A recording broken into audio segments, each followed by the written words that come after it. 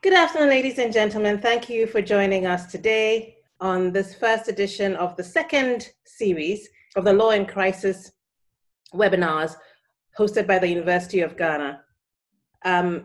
Today we will be looking at election manifestos, and we will be looking at, we will be talking around how they are put together, what they're put together, and role that they play in our democracy, and how to make them, to optimize that.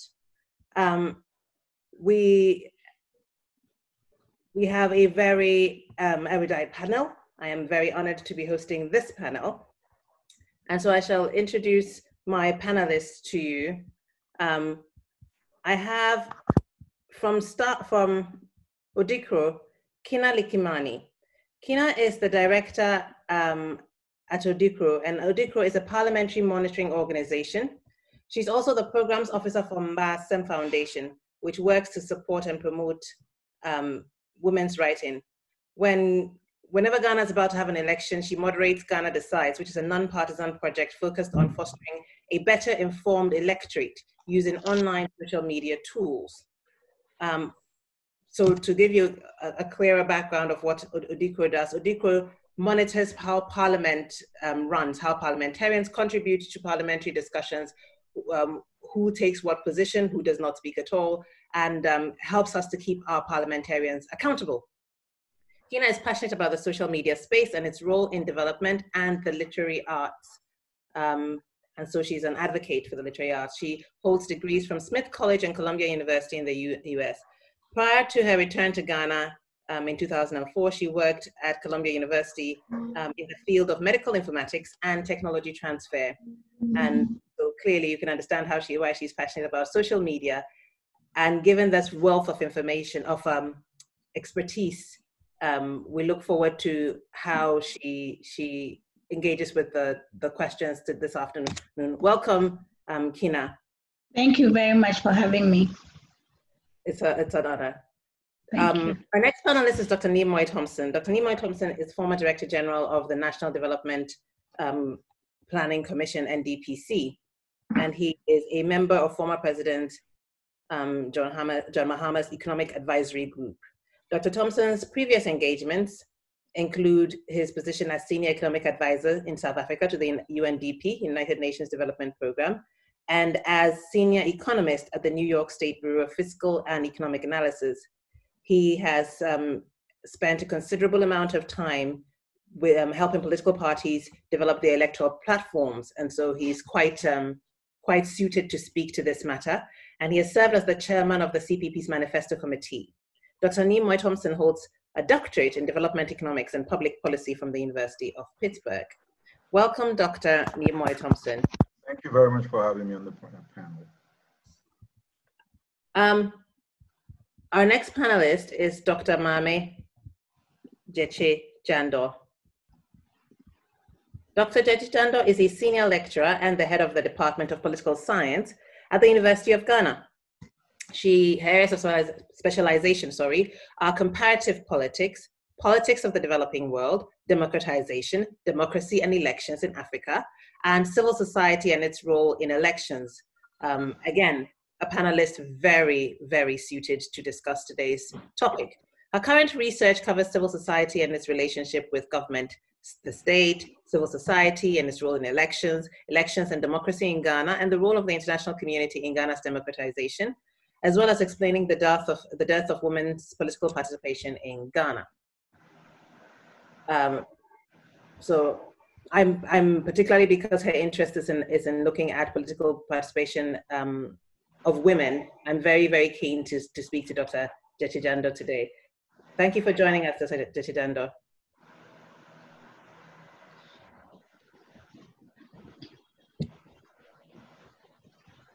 And my final panelist is Dr. Ibrahim Tanko Amidu, who's the program director and acting CEO of Star Ghana Foundation. And he will give us a short message from Star Ghana. So I will let him do most of the talking about what Star Ghana does and what his role there is. So before we go on, we are joined by the Dean of the University of Ghana, who will tell you more about why the School of Law at the University of Ghana has taken on this very important project. Good afternoon, Professor Atuguba. And good afternoon to the panelists and all the participants. I would not like to take too much time. I would just like to say thank you to Mause and the team who have been engaged in organizing this series of webinars on our elections. I'd also want to thank each of the panelists, whom I know quite well, for agreeing to do this. We feel that the School of Law at the University of Ghana must take a more central role in the discourse around critical national events, such as elections. We have a critical election coming up, and our aim is to ensure that we contribute to the debate in a sober, analytical, dispassionate manner. You can see this in the composition of the panel. So without taking too much time, I'd want to say thank you again to all the panelists for agreeing to do this.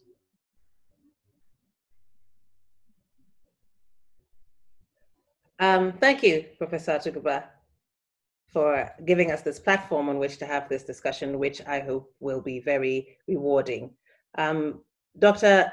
Tanko, we would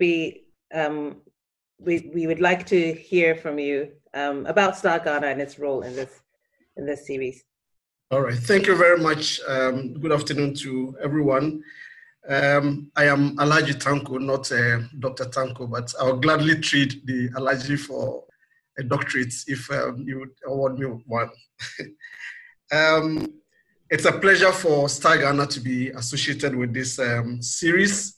The Star Ghana Foundation is a national center for active citizenship and local philanthropy, and was set up to follow on from the work of the Star Ghana program. The program has since 2012 provided support to civil society in Ghana around the elections. So we've had support to civil society in 2012, in 2016, and now in 2020. In 2020, what we decided to do is that in addition to the projects that we are supporting across the length and breadth of the country, aimed at contributing to credible, inclusive, and issue-based elections, we're also supporting convening stakeholder dialogues around critical issues that underline, influence our elections. And the issue of manifesto accountability has been one that has been thrown up in various discussions that requires this dialogue and a way forward as to how we can hold the parties accountable, not just for the manifestos, but also even the process of the development of this manifesto. So it's our pleasure to partner with the Ghana School of Law to take the University of Ghana School of Law to take this forward. This is one amongst a number of convenings, webinars that we are planning with the School of Law, and we look forward to the various conversations that will take place. Thank you very much. Thank you very much, Dr. Alhaji Tanko. For those who have just joined us, I was introducing our panel. We have Kina Likimani, Dr. Nimoy Thompson, Dr. Mame Jechijando, Alhaji Amidu Tanko, and Dr. Emmanuel Akwete, who I hadn't introduced yet. So I shall give you a quick introduction to what Dr. Akwete's background is. Dr. Emmanuel Akwete is the founding executive director of the Institute of Democratic Governance, IDEG. IDEG is one of our leading research and advocacy organizations. And Dr. Akwete has for more than 2 decades led policy research around democratic governance and human development, civic participation in credible management of multi-party elections, political and administrative transitions, and international aid and development effectiveness. Dr. Akwete's expertise has been tapped by very high-level players such as the government of Ghana, the African Capacity Building Foundation, the government of Liberia, many bilateral donor agencies, and the UNDP. He has facilitated high-level policy dialogue among civil society, African governments, and development partners. Dr. Akwete holds a PhD in international politics and development from the University of Stockholm in Sweden. Thank you very much for accepting our invitation, Dr. Akwete.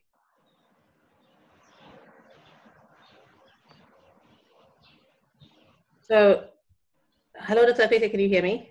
His mic is not on. His mic is off. Hello, Dr. Akwete, can you hear us? If you can hear us, can you please? Now it's on. Mute the audio, yes. Welcome to the panel, sir. Thank you. Thank you. Can you hear me now? We do. We do. Okay. Thanks. I think this thing should come forward a bit more. Is that okay? Right. So today's discussion, as I said earlier, is isolating that thing that we call a manifesto. We hear it every election time. The parties launch their manifestos. There's a big brouhaha, the party colors and dances in the street. And then we move on to the election. And people talk about what the manifesto contained and the manifesto promises and the manifesto promises. But for a large number of people, what exactly the manifesto is not entirely clear. We just know that it's something that every party has and talks about going into the election. After the election, we don't hear as much about the manifesto. The next time we hear about the manifesto again is when we start preparing for the next set of elections. So I thought a good place to start today would be for our very well qualified panel to explain to our audience what exactly a manifesto is. So I will start with Dr. Mame Gyekye Jando, if you don't mind. What exactly is a manifesto? Thank you very much, Mame. If I can call you so, I think, Mame Abna. Mame, I prefer Mame. Mame, okay. And I'm Mame also. So what is a manifesto? A manifesto, if derived from Latin itself, meaning the Latin manifestum simply means clear or conspicuous. And it refers to a published declaration of a party's intentions, motives, or views. In this case, we are talking about political parties. So it could be an individual, group, political party, or government's intentions. But here we are talking about political parties and governments. So it's a published declaration of the intentions, motives, or views of the political party or government.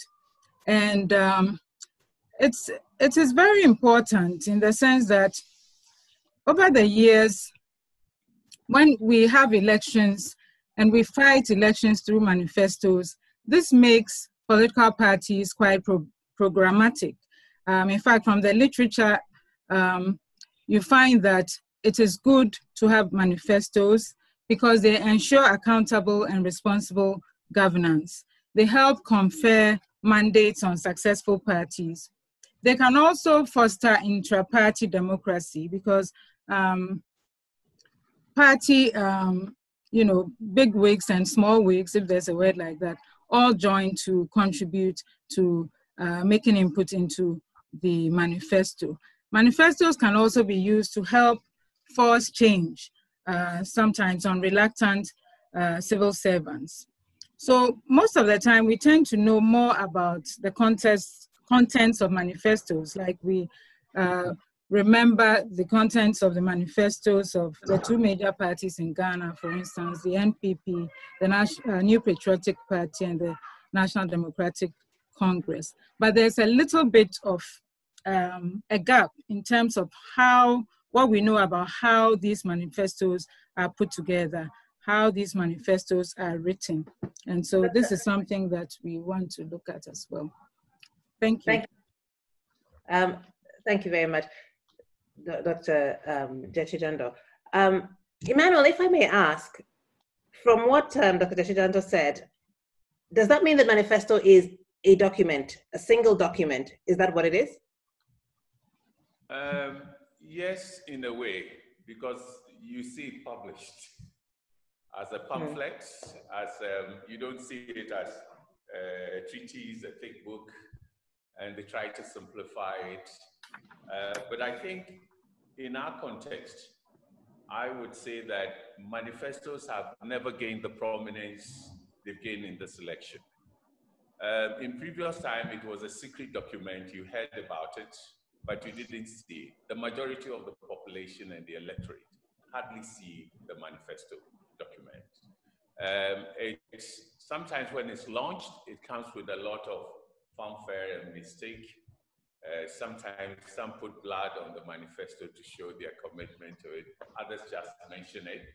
And I had a situation once where I was talking to a very prominent member of the two parties. One of them, I don't want to get into party names yet. And he said to me that, Emmanuel, why are you fascinated about manifestos and asking so many questions and you think they should be held accountable? And said, if you can tell me or find 3% of the leadership of our party who have read the manifesto and have seen it and know it, I would give you so much money for you to do this manifesto work. And it used to be published very late, sometimes 2 weeks to elections. And there was always fear that if you publish your manifestos early, your ideas would be stolen. So it wasn't seen as a document containing a set of proposals, potential public policies that if a party is elected is going to be implemented, and that ought to be debated. It's like something that you must only put out, in bits and pieces. Since maybe last year, we've seen that manifestos have become gaining prominence and being put out a lot of more because all the parties have been referring to what 2016 manifesto, elections manifesto, and that's what they're going to implement. Of saying a party has a manifesto and once elected, hey, my internet connection is unstable. Do you hear me? Hello, do you hear me? You were dipping in and out for a contact. Hello, do you hear me? Yes, we can.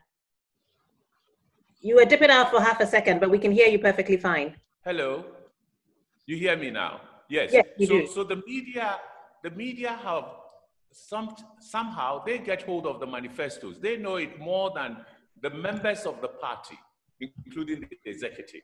And the processes of producing this document itself is a bit secretive. I'm happy Nimoy has experience doing it on CPP, for CPP, and I hope you can tell us how open it had become in this day of NDC. But I think the important point I want to make is that it's a document whose content is least known to the electorate before they vote, either because it was published very close to elections or nobody took interest in it.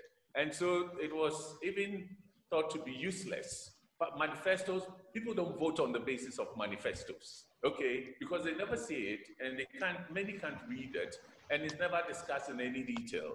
Party members themselves don't know. It's often a small group. So it's the media that try to look at 100 days and what you have achieved, and they will refer to your manifesto, and they've popularized it a bit. But come to think of it, yes, it's a document, but whose contents are not known and have not been thought to be shaping the decisions that the electorate makes. Somehow it's changed now. Mami, I can see you want to.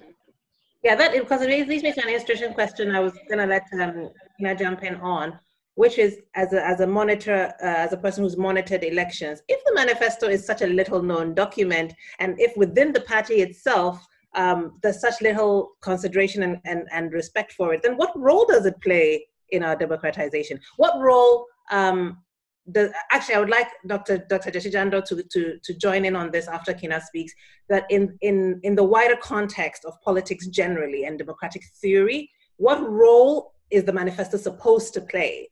And I'd like, Kina, if you don't mind addressing the question, what role have you observed it playing in our elections factually? Okay, so we can assume that the role it's supposed to play is possibly twofold. One is to inform the electorate about what a party's agenda will be. And that statement is problematic. I'll come back to it. And then the second one would be to judge the party that came into power, their achievements and work in light of what they said their manifesto will be.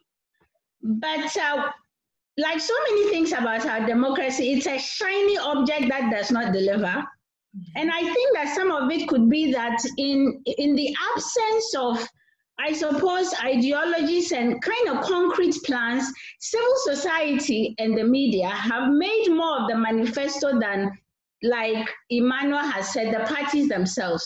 My main problem with the manifesto is I don't know who owns the manifesto.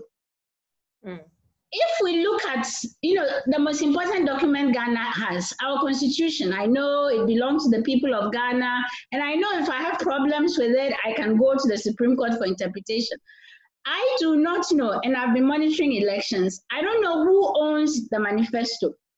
And when I say, my first point about it's to tell us what a party intends to do, well, we don't vote in parties. We vote in an executive, and then we have a majority in parliament. So for me, the manifesto is so problematic because it's not the party that is coming to run the country, it's the executive. I'm never clear as to whether the candidates have made input to it, and when push comes to shove, is that their final word document? So again, it's a shiny object, and it seems to, I don't know whether it's added to our democracy.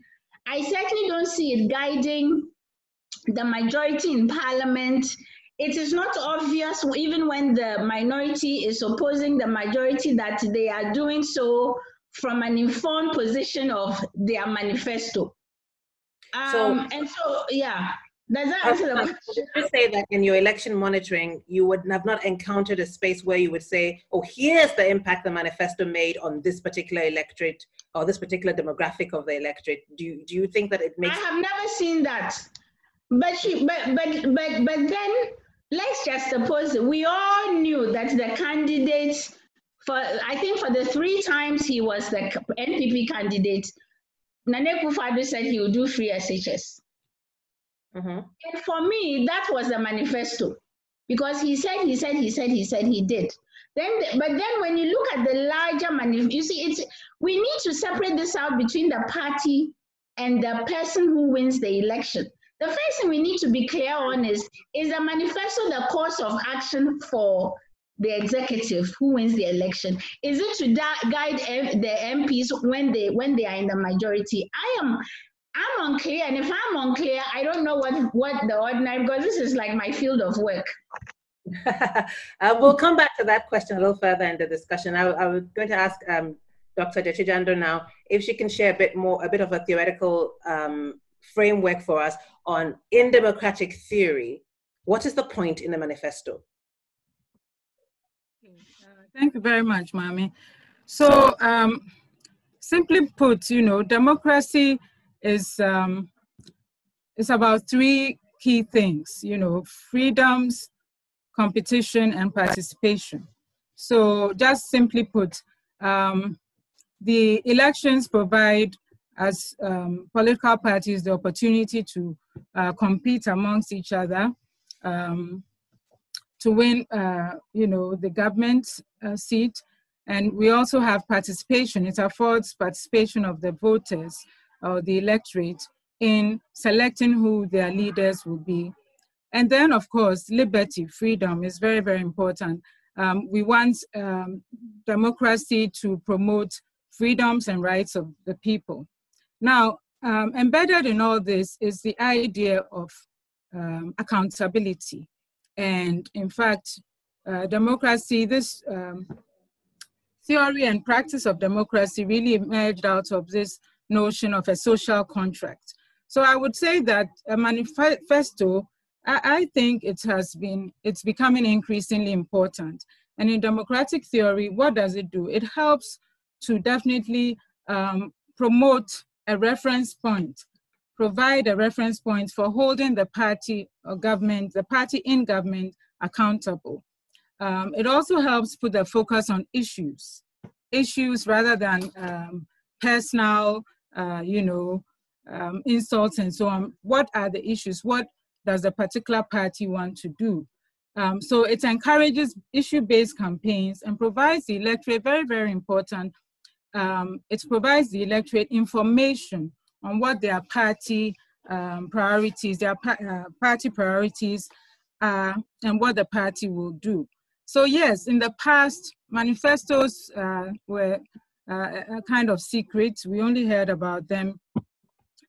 We didn't even hear about any formal manifestos, but I would argue that in the last 2 elections, particularly in the 2016 election and before, we've had increasingly party manifestos coming to the fore. And this has really been helpful. If you recall the IEA, Institute of Economic Affairs, presidential debates, they afforded the electorate a view of the candidates, who the candidates are, the parties, and particularly their manifestos. And I'd argue that particularly in the most recent election, based on the manifesto, the fact that a manifesto could be put together that had certain clear bullet points and clear sort of, how should I say it, that were put in slogans and so on. Even though the manifesto, let me come back to it, even though the manifesto is really a strategic document that a political party puts together, usually by sophisticated political party elites. And most of the time, the masses may not necessarily read it. They can't read it. A lot of them cannot read it. But when you have the manifesto, it provides a how should I say it, a unified package for people, members of the political party to move into and stand by. So a manifesto, again, serves as a compendium of valid party positions. It can be a useful tool for party candidates and activists, so that when there is some kind of discrepancy, political party candidates can fit into that. So to answer your question, or to reiterate, political party manifestos are very, very important. I would say they have been important in other parts of the world for many, in the Western parts of the world for many decades. They have constituted, they have constituted also a document that political parties can use to ease the job of their candidates. It really allows them to be able to devote more time to actual campaigning once there's a manifesto there. It's also the only authoritative party policy statement approved by an official convention or Congress. For instance, in the US, you have the party, what they call the party platform. That is where the parties, Democratic or Republican parties, program is put there. It's like the manifesto. So in the last elections, for instance, people knew about the NPP, New Patriotic Party government's manifesto, for instance. I think the media and other forms, the media and other forms of communication helped bring this out. And you had these key slogans: one party, one district, one factory, one village, one dam, and so on and so forth. And these were key slogans that help. And then, of course, the free SHS, for instance, free senior high school policy. So it afforded, I would argue that it afforded voters something to look at, policies that they can look at and expect from the government. And governments also, in a sense, begin to think about the fact that they will be held accountable.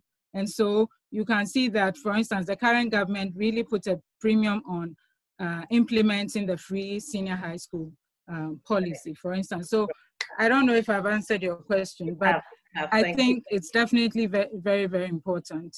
Thank you. So I will come back to some of the thoughts that you raised in that, but I have the one person on my panel who could tell me in practice what role the manifesto has played in a political party's journey, is Dr. Nimoy Thompson, and I would really like to hear from him right now. Dr. Thompson, how, in your experience, has the manifesto contributed to a party's journey in an election? And what what relationship did it create between the electorate and the party, if any? Well, thank you. And speaking of Koko Nankaka, maybe I should go into my electronic Koko Nankaka and share the first manifesto in our history, the CPP Manifesto of 1951, and what it stood for. The name was Yen Arai Assassin, and of course, it was devoted, among other things, to overthrowing the imperialist government and so forth and so on. But there was a couple of places that I'd like to quote before I even get into contemporary manifestos in our politics. There's a section B, page 2. It says, this is for February 1951. It says the Convention People's Party aims at launching a 5-year economic program for both social and economic development of this country in order to afford the people an increasingly higher standard of living, which has long been denied to them under the Crown colony system of government. All right, and then it goes on, and here is very interesting.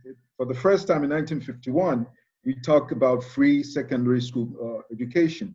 Elementary and secondary school education, as well as trade and technical schools, will be free. This is under a title called scholarship. So you see what they say, that there's nothing new under the sun. This is something that's been around for nearly 70 years. It took us that long to actually get to that. But the critical point I would like to draw here is that they make specific reference to an economic or a development plan independently of the manifesto. And this is what is relevant within our contemporary political system. You did ask a number of questions. Yes, the manifesto, as it is being prepared and presented within the Fourth Republic, is a party document, not a government document.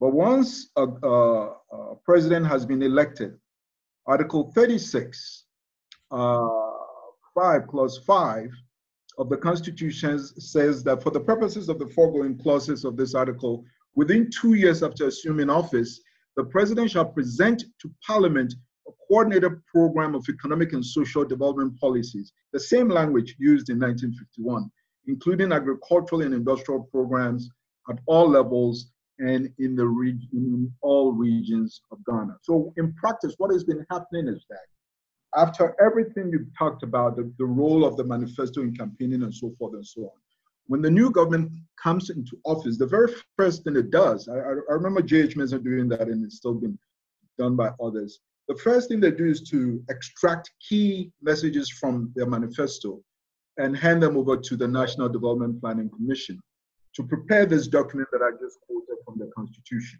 And that's the first step towards, quote unquote, nationalizing the manifesto. It's now being transformed from a party document to a national document. That's the coordinated program. And then there's going to be a policy framework, and then the plans. And when I was there, I tried to collapse it because the steps were too many. And so typically by the time the coordinated program was done, it would have, the party of the day would have been in power for 2 years already. And then they begin to run things haphazardly afterwards. So once the manifesto is not translated into the coordinated program, it is presented to Parliament. That's when it becomes a national document. And Parliament discusses it and adopts it. And then it is passed on in the form of policy framework or policy directions to the various ministries, departments, and agencies, as well as the MMDA. So as I speak with you, if you look within the MMDA's medium-term plans, they all reflect the manifesto of the MPP. Similarly, if you look at the sectorial plans, they all tend to reflect that. The problem in terms of implementation and management is this tendency to misconstrue the manifesto as a national development plan. Because the manifesto basically is an aspirational document, a wish list, if you will. And so once you've attained power, you are supposed to now subject those promises to some sort of rigorous analysis, see the practical implications involved, the resources and whatnot. But we don't do that, even though it goes through the NDPC and so forth and so on. So I'm sure you've heard this, where a government official is saying, well, we are doing this because it's in our manifesto. So they were setting up the because they were in manifesto. Never mind that we had a shortage of lecturers or professors. We didn't have the facilities. So there's been this disconnect between the manifesto's lofty promises and then the realities on the ground. I call it idealism meets realism. So that's something we are working on gradually. And then it comes to the manifesto itself and how it is prepared or structured. Sometimes, obviously, you did mention I'm sorry. I was actually going to ask you extensively to share with us extensively the process by which manifests are arrived at. But before we move on, because I would like to catch a few thoughts, I would like I would ask you to please hold that thought for a minute. Let me ask a question, because you said something that Kina had already said she wondered about, who owned the manifesto. But I wanted to ask you, Emmanuel, who has been interested in manifestos for a long time and has encountered both party puzzlement, if you will, at his interest. And I'd like to ask him, given what Dr. Nimoy Thompson just said about the manifesto and the party's relationship to it, have you found that the manifesto is, well, it seems clear that the manifesto has a role beyond elections in the democratic process, so that the democratic process is not just the voting. Beyond voting, we continue in a democratic form of government. And from what Dr. Thompson is saying, the manifesto has a role beyond elections. If that is the case, have you found in your research and your experience that the parties have this position, that the manifesto translates beyond the election? And if so, what explains the secrecy, if that's what they're going to do and that's what they expect, that they will win our votes on the next time around? Can you explain the secrecy, the attitude of parties towards the manifesto, and what relationship government has had with it? Thank you very much. I hope you hear me. Do you? I do, but I've actually had someone type in that the audience following is having a bit of trouble for hearing you. Oh my goodness. Where's Walter? Chrissy, Walter. Hello, do you hear me? I do hear you very clearly. Okay, let me go on then. Maybe they'll hear it from you. I think the first thing is that, yes, manifestos in parties seems to be instruments, momentary instruments for all the parties, because they are not sure they are going to be elected or into government. And therefore, there is a certain attitude towards it. Opposite parties that do not win elections usually discard it. Okay, after the elections, they probably don't even talk about, the opposition parties don't talk about their manifestos anymore. They do not use the manifestos as a document that sets out what they truly believe are the proposals to solve problems. It could define their ideological orientation. It could reflect what truly they've gathered from people in the constituencies or in the areas where they have operated, and they are going to pursue those solutions for the communities whom they listen to. But after the elections, they all drop it. I mean, the only party that takes manifesto forward is the winner of the elections.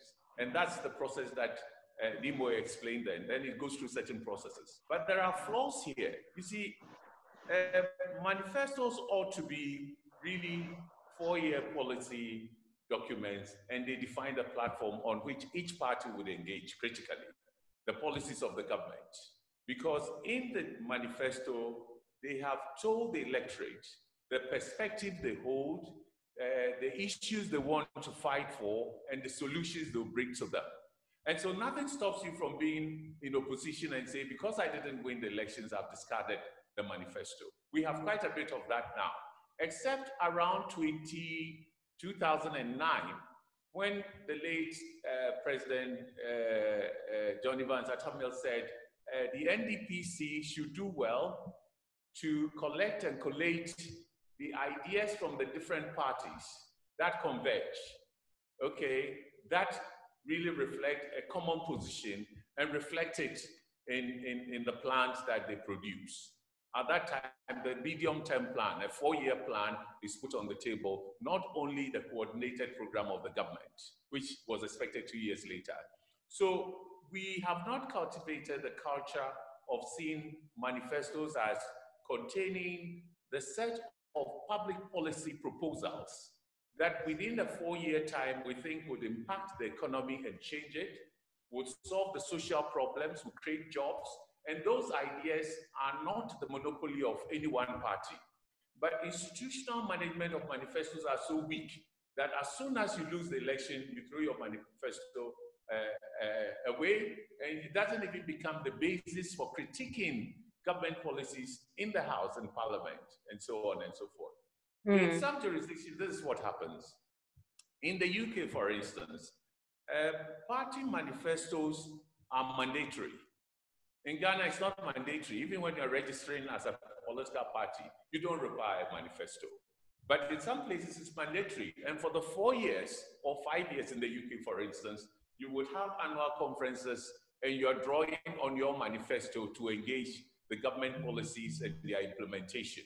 And you may critique it, you may change your perspectives on things, but it is a requirement of every party in Parliament and even outside Parliament that each year you tell us what you have done with your manifesto, how you've propagated it, how you've used it to influence policies of government, or what changes you see in the problems that you said you would solve. We do not have that here. Two, the civil service plays a very important role in operationalizing manifestos because they handle policy, public policies. Your manifesto is just probably some broad statement of an idea that you would pursue. But it's the civil service that knows a lot of what you want to do, whether you want free senior high, they would be in a position to tell you, oh, there is something going on like that already. So it is in this area that you probably need to emphasize. Is it funding? Is it the need for more teachers? Is it schools? Is it what? But in Ghana too, civil servants cannot touch opposition political party manifestos, because when you are seen to be holding the manifesto of any party before elections as a civil servant who must know public policies being proposed, you are tagged as belonging to that party, and that can be used against you. So the only time civil servants seriously take manifestos and see what is the content and how do we operationalize it is after the election, and it's strictly the winning party. The manifestos of the other parties, no matter the content, are all discarded. They don't touch them, they just put them aside. So it is not infusing the ideas, the convergence of ideas, the complementarity of ideas that will solve some of the problems we have in education, employment, sanitation, water, call it. There are sometimes more powerful ideas in the smaller parties. For instance, health insurance came from PNC, but the big parties took it up. They did not even acknowledge source. So you do have a lot of these things to deal with. Right. All right. Sorry, did you? Yeah. No, Nemo endorses everything I said, honestly. That's probably because I was once in charge of research at IDEC. You didn't mention that in my introduction. But just to add to that, the issue of the wily or sneaky nature of preparing the manifesto, as Emmanuel himself mentioned earlier, there's a tendency for each party to snoop around and, I don't want to say steal, maybe filch or swipe, maybe a more diplomatic way of putting it. And it's been going on. And so they tend to hold it to their chest till a very long time. But then it takes us back to one of the reasons we prepared the long-term, or what the public generally knows as the 40-year national development plan, to give all political parties some sort of a common reference point, so that irrespective of who wins or who loses, there's some national aspirations or vision that we all work towards. Unfortunately, it didn't come. It didn't serve the role that we wanted it to serve. Hopefully, in the future, it would. And it's critical because, especially when a party is in opposition, it tends to be highly unaware of what they will be inheriting if they win on the basis of all those wild promises that they make. They, in fact, for the most part, they're not even aware of the existence of so many policies, and they promise to come into power and do something that's already been done or it's already being done, but they are not aware of it. And so as part of the 40-year plan, for example, we also created something called the Policy Almanac that listed all existing policies in Ghana on virtually every topic, such that when we get to the season that we're in now, before you go out there and make wild promises, you have a very good sense. I'll give you an example of the National Spatial Development Framework that is meant to address slums and ghettos and whatnot. None of them were aware of it. They promised to do all sorts of things. Now, as a result of that, that particular problem exists. And we, even though we are growing, we are urbanizing along the ways of becoming slums and ghettos as opposed to well-planned cities, because none of these political parties were aware of that. Right. Thank you. We will come back to that topic because that actually is a very important discussion. I'd like to ask Kina, so I want to look at how the manifesto is put together now. But, and I'll come back to you, Dr. Nima Thompson, since you've put together one before.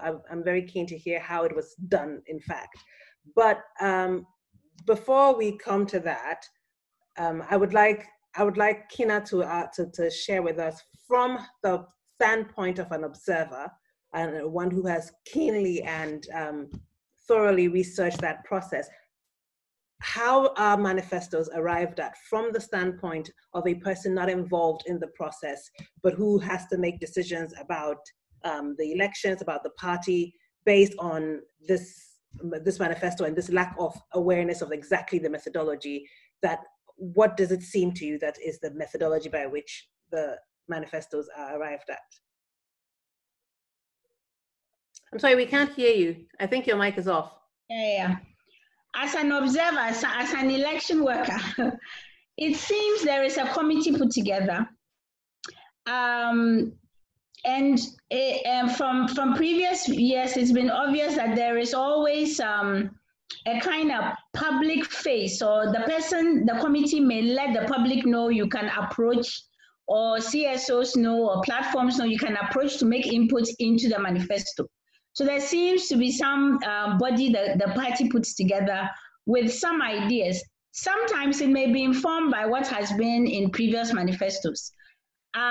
We like to think that it has a lot of input from the president, the candidate. Certainly, it's like what Dr. Mami said. It's a body of very well-informed, highly educated. I don't like the term sophisticated, but you get the point. People in the party who know about the party's political ideology, perhaps what is already happening on the ground, some kind of policies that Ghanaians would like to see, what their party itself would like to see, and then they may be open to inputs from civil society. As a person who's worked in previous elections, the secrecy thing is always problematic because first of all, there's nothing new under the sun. If you want to develop people, for instance, free education as codified in our constitution, you want to improve literacy, you want to put better inputs into the schools. So this whole thing about secrecy tends to, I think, go along the lines with, I think, slogans building maybe, but this is how it appears. And once it's done, it is released to the public, and then election workers and the media take it up. We are never really clear. Like, I don't think that, like I said, you would get to know of who is on the committee and whom you can approach to make input. But that's it, yeah.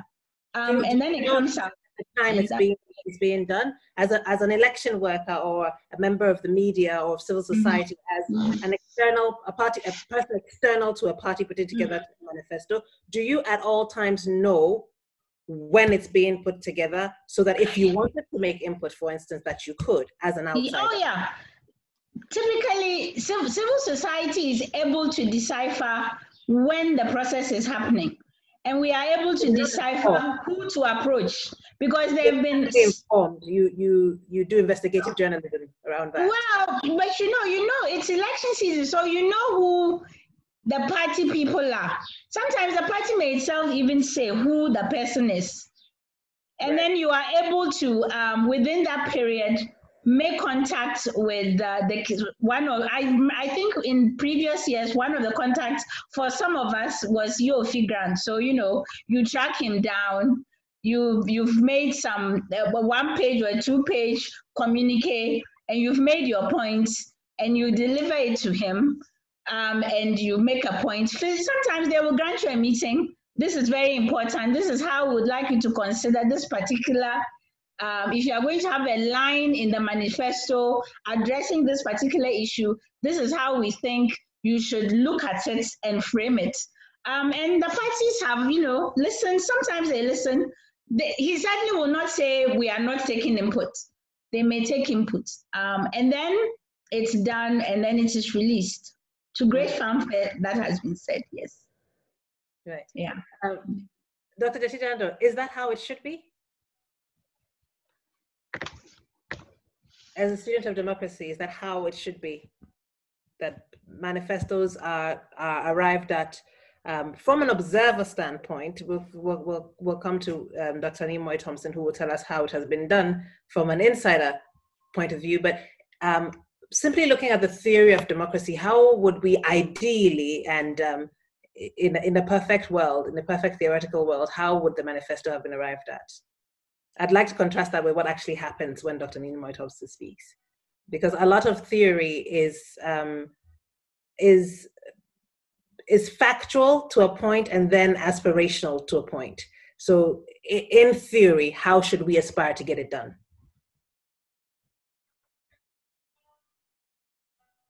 I'm sorry, we can't hear you. Okay, can you hear me? I forgot I was muted, yes.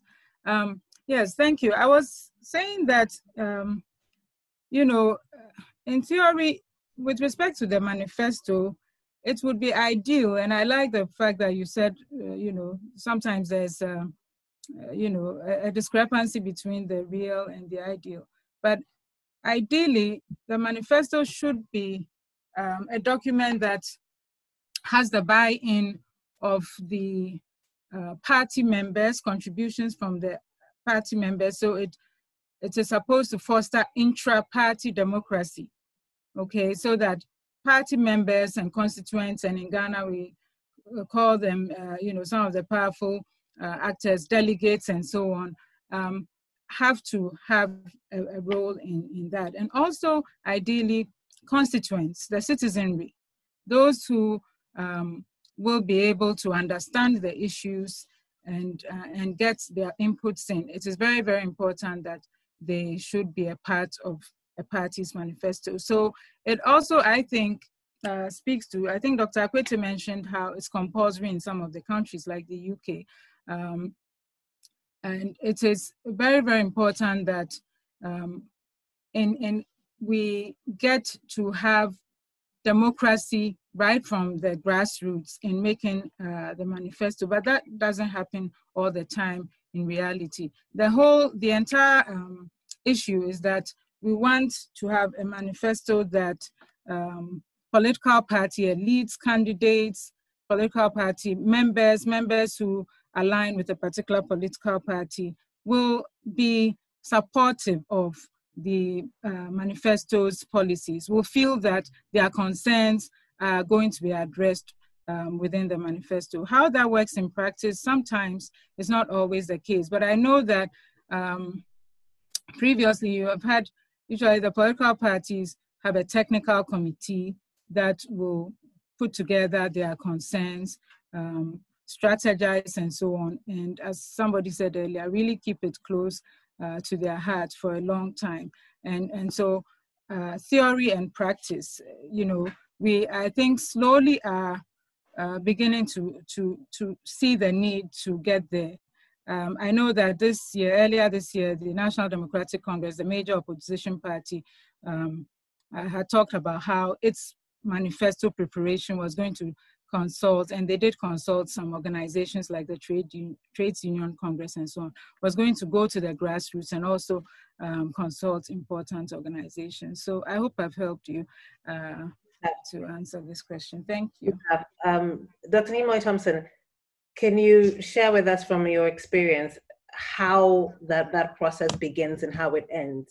Yeah, obviously the process would vary in some respects from one party to the other, or from one period to the other. For instance, in the current situation, the flag bearer of the NDC, for example, set up an economic advisory and other advisory groups to help him long before the manifesto committee was set up. And I happened, for instance, to be a member of the economic advisory group plus another group. So it wasn't until the manifesto committee was set up by the party that he nominated people from the various groups to serve on the manifesto committee of the party. So there's a kind of a cross membership between those who worked on the advisory groups for the president as the candidate, and then those working on the manifesto as a document for the party, and ultimately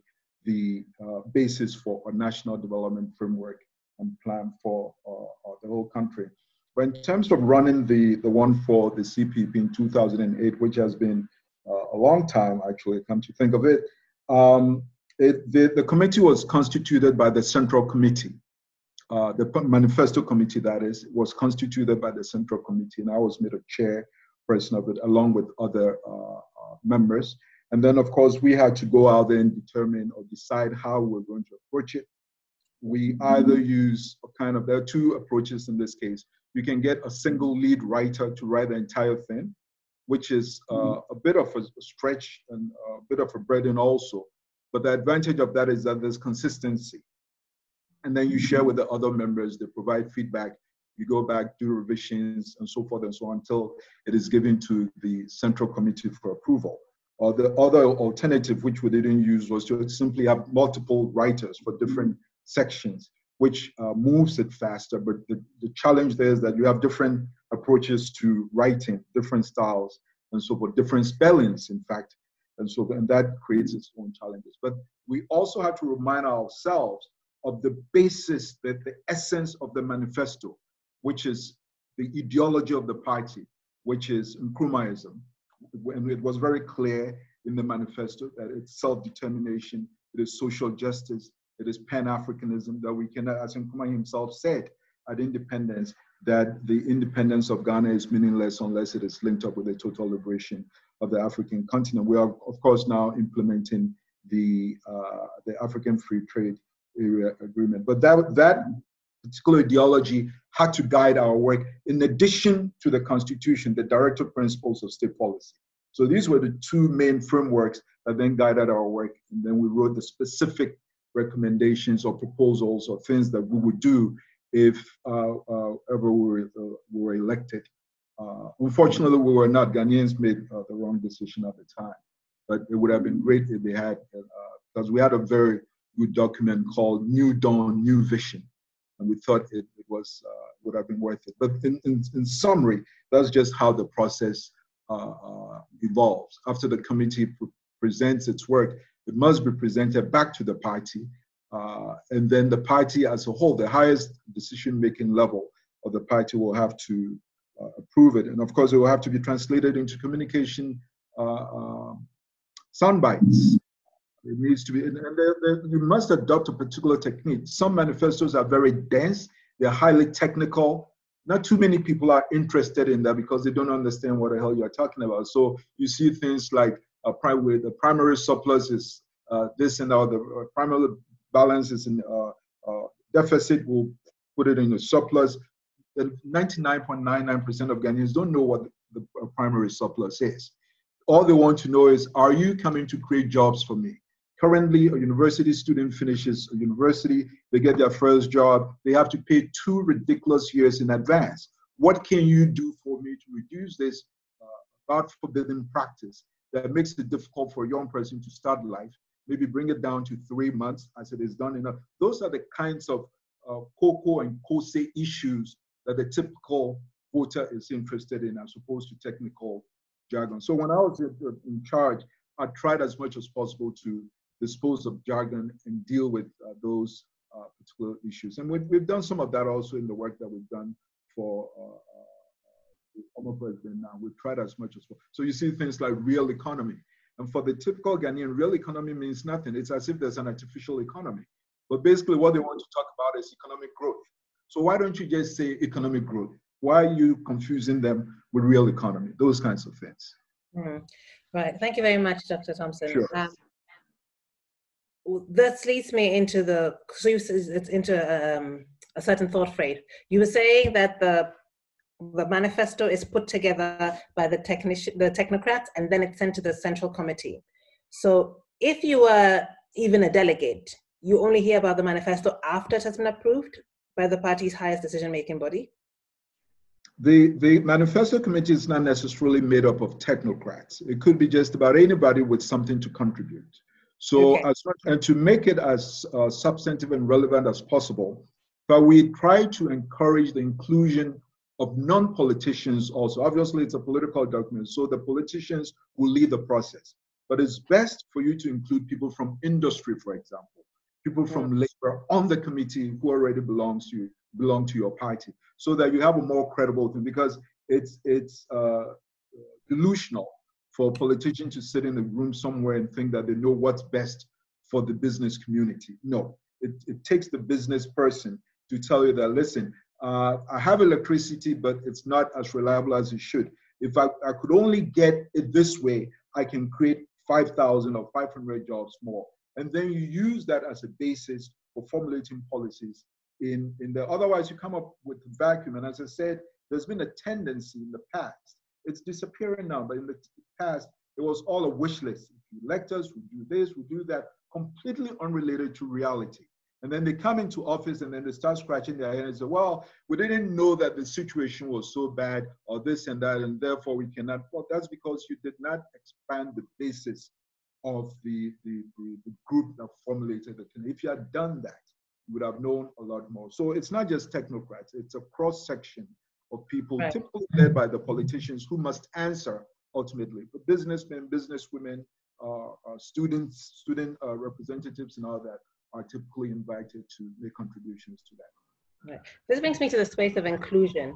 I was going to ask Emmanuel as civil society and Kina as election worker. But there's a question here that ties in nicely with it from Vera Haibo. So I'm going to read her question and then frame my question around it. So Vera asks, what could be the importance of translating manifestos into local languages?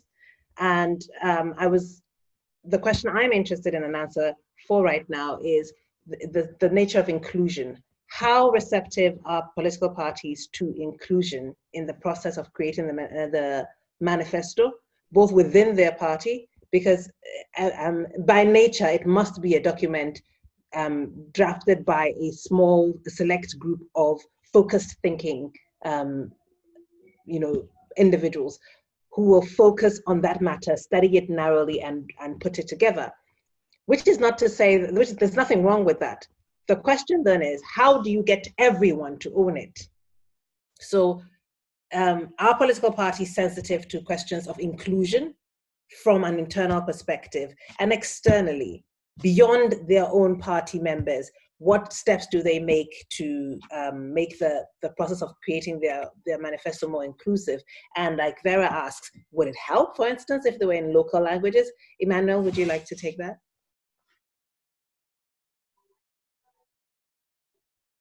Hello? Hello, Dr. Akwete? Emmanuel's mic is off.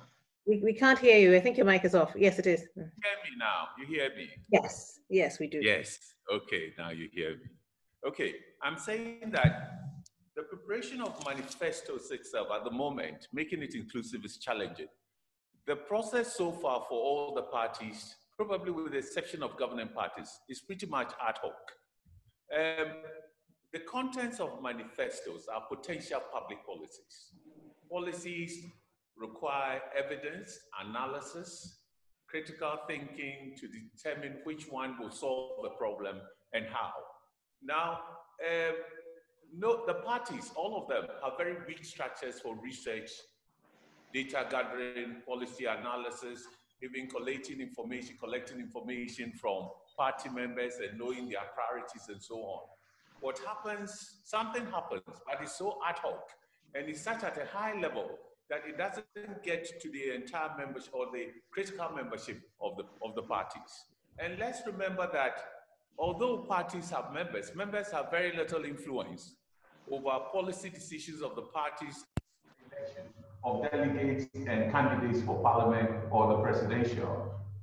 So for it to become inclusive then, we must move away a little bit away from the excessive investment in propaganda departments, media communication structures within the party, and see if the parties can be encouraged to invest in research units, in public education and data collection units, where they collect various views and process them, and they sustain this over a period, because the membership of some of the two parties alone, they claim that they are over 4.5 million members. And you need to do this process over 4 years. So when you confine it to a limited time, 2 weeks or 3 months to elections, and that is what you're doing, the question is, what machinery do you have to accomplish this? The party structures just do not have the machinery. So it becomes ad hoc. Yes, the technical teams are formed. The leaders do very interesting things. Late President Wells talked about door-to-door, and he went to markets too. I mean, millions of members and public and collective try to understand what they are saying and what it means. It's a huge thing. It is important he does that, but the parties must have researchers on their own or engage university researchers or think tanks and so on. Those just focusing on bringing the issues out and how they can be solved. President Kufuor, former President Kufuor, spoke about this in 2017, I think, when he was addressing his party conference. He said it is time for parties to have research, to have specialists, multidisciplinary, whose work is just to focus on getting to understand the problems of the people, how they can be resolved, and doing so in context of what is happening, what resources are available, and what more can be done. They are not politicians. They are the technocrats of the parties. None of the party has a strong technocratic base. The propagandists just have taken over. The second point is that you also have a problem where the parties, in preparing their manifestos, ought to know what is happening in government. Despite the Right to Information Act, our political parties in opposition do not easily get information from the public service, from the civil servants, from the local government service personnel, from some of the institutions that work closely with government, because even parliamentarians complain they don't get the information they need. So the empirical data you need, the statistics you need, and so on, most of it is denied to them. They can't access them. And that creates a problem on your understanding of the reality and how you want to shape it. Then thirdly, I think that inclusiveness would itself require that there are moments where the ideas that are coming out, for instance, access to health, good quality health, or education, or jobs, you take ideas from people at the grassroots. They are the predominant members of the parties, but they do not have any influence of this process to any large extent when manifestos are being prepared. First of all, most members don't pay dues. Okay, so the party doesn't have resources, and they are not, in between elections, they are really not giving the recognition that they give us the mandate, and therefore we must listen to them. I think those who influence parties are financiers and those who are seen to be founding members of the parties, and whatever technocrats that are really much selected. So there is this gap, and I think going forward, developing our parties or embarking on policies that would reform or improve the conditions for parties to get into policy formulation and getting people involved to articulate to their ideas, to aggregate them, process them, and go back to them for them to nod and say, yes, in this way you help us to process our farm produce, or you help us get the land we need, or the irrigation and so on. I do not for sure know how One Village, One Dam was based on some sustained engagement and conversation with farmers, okay, across the country, and saying, well, if you give us a dam, then we are going to shoot up with our production and so on. So it is a little bit artificial, and it is in the sense that we need to open up space for parties to get into the development nitty-gritty, and that is at the local level.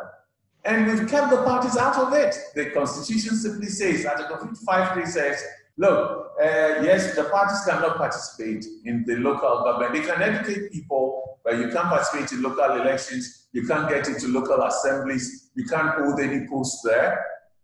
But just educate people for national elections. So they are election machines. And unless we make a reform that makes it really the reality that a party at the local level lives with the people and tries to grapple and solve their problem, which will change your orientation at the structure, that you need to be providing support for them to respond to the needs on the ground, not just for elections, but to implement policies that bring about real changes in their living conditions. So the way we've designed the system is not helping us at all, and it's making it very difficult for the parties to come. So it's an exclusionary process, it's very ad hoc.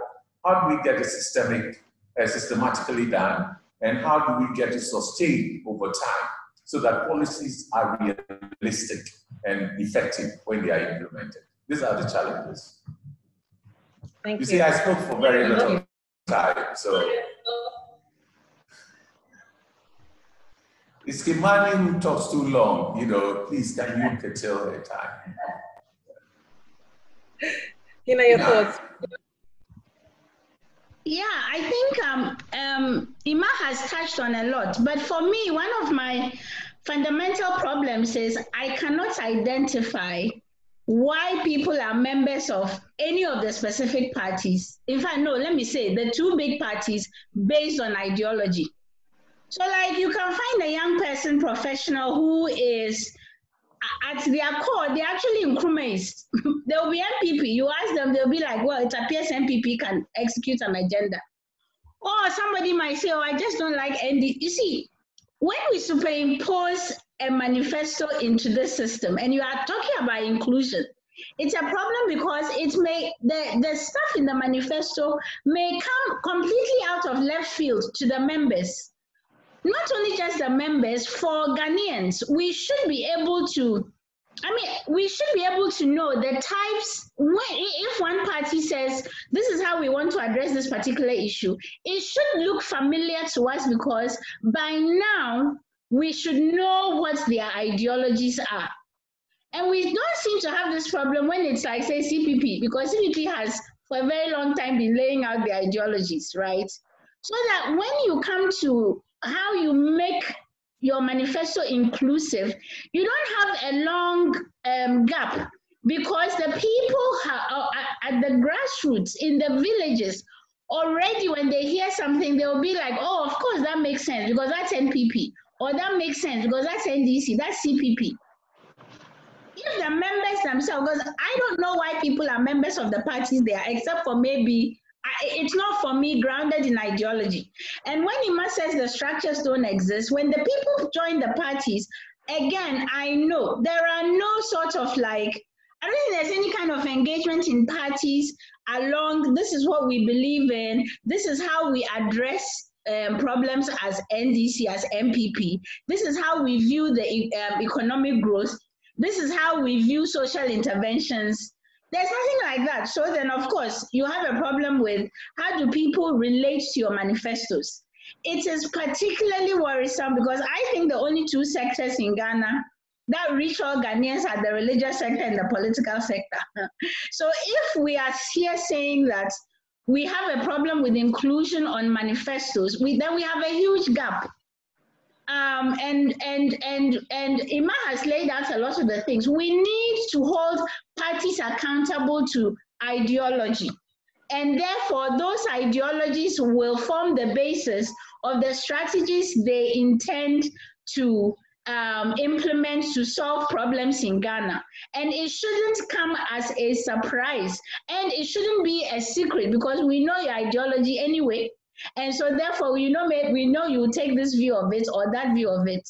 This is how you are also inclusive. Because it is the ideology that gives you the basis to treat people in different communities as the same, because your ideology drives your interventions and what you are going to do. So that's that one. Thank you, Kina. I'm going to move the discussion onto the relationship between manifestos and national development now. And I'm very keen to know, to go back and look at the Constitutional Review Commission's work. In their report, they reported that there was a widespread public concern with the sectionalization of projects. And we've talked about the challenges that we have in continuity. I would like to hear your thoughts on whether the fact that manifestos are party documents account for this sectionalization of projects, and if and what the continuity challenges that are created by that fact are.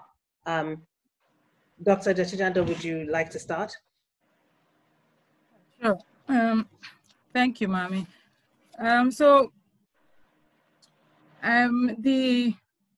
The issue about whether a national development plan, in a sense, should be binding on all political parties, or so that when they come into power, they should follow in that direction. This was a recommendation, as you mentioned, by the Constitutional Review Commission, set up by the late President Professor Mills. So I'm going to give you my personal view. I think that actually trying to have a binding development plan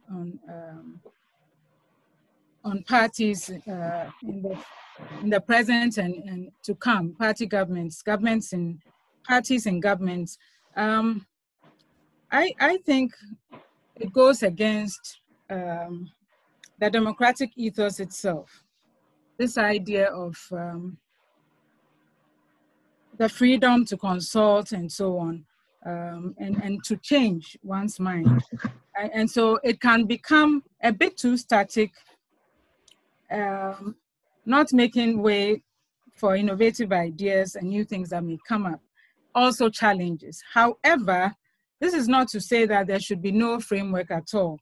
I would advocate that there shouldn't be strict details in the sense of specifications as to what should be done, particularly with respect to health or education and so on, but that really a broad framework that advocates. And I think here we can take a cue from Chapter 6 of the 1992 Constitution, the Directive Principles of State Policy, from Articles 34 to 41.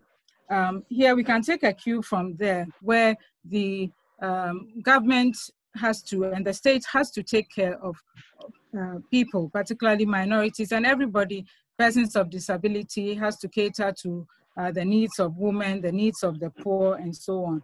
So it is very important that that broad framework is there. And I would add that there needs to be a consensus, an elite consensus. I'm not sure if we've reached there entirely, but to some extent, we may have reached that elite consensus a little bit.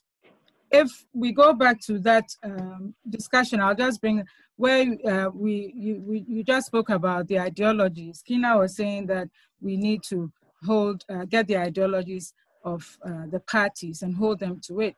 But I would argue that if you look at the current two major parties, the NPP in government and the NDC now, there may not be so much of a complete difference between them, particularly if you look at their goals to provide social protection policies for the people. And if you take what is it called, policies like the National Health Insurance policy, you take the free senior high school education, you take issues on jobs, sanitation, and so on. There seems to be some elite consensus that whether you're a center-right party like the New Patriotic Party or a center-left party like the National Democratic Congress, that there is a need to focus on providing some welfare policies for the people. So a broad framework that advocates good health, education, sanitation, economic capacity and progress for people, jobs, a focus on gender equality, reducing the feminization of poverty. Increasingly, you find that 70% of those who are poor in Ghana and around the world happen to be female. So reducing that feminization, trying to approach some level of gender equality and non-discrimination of persons with disability, people from certain ethnic groups or lower status. Jump in here and say that from the values that you are listing here, that's basically what the Constitution says. So it may be that we don't require any further grouping of aligning of broader goals. But the National Development Plan is far more specific than that. Let me just clarify something. The directive principles of state policy are just what the name says, directive principles of state policy. They are supposed to guide the preparation of a framework, you may call it. And this is something, if you read the 40-year plan, we discussed all these things because there was at some point some resistance or complaint even about the name. Should it be called a plan? Because somehow some people associated the word plan with the Soviet Union, for example.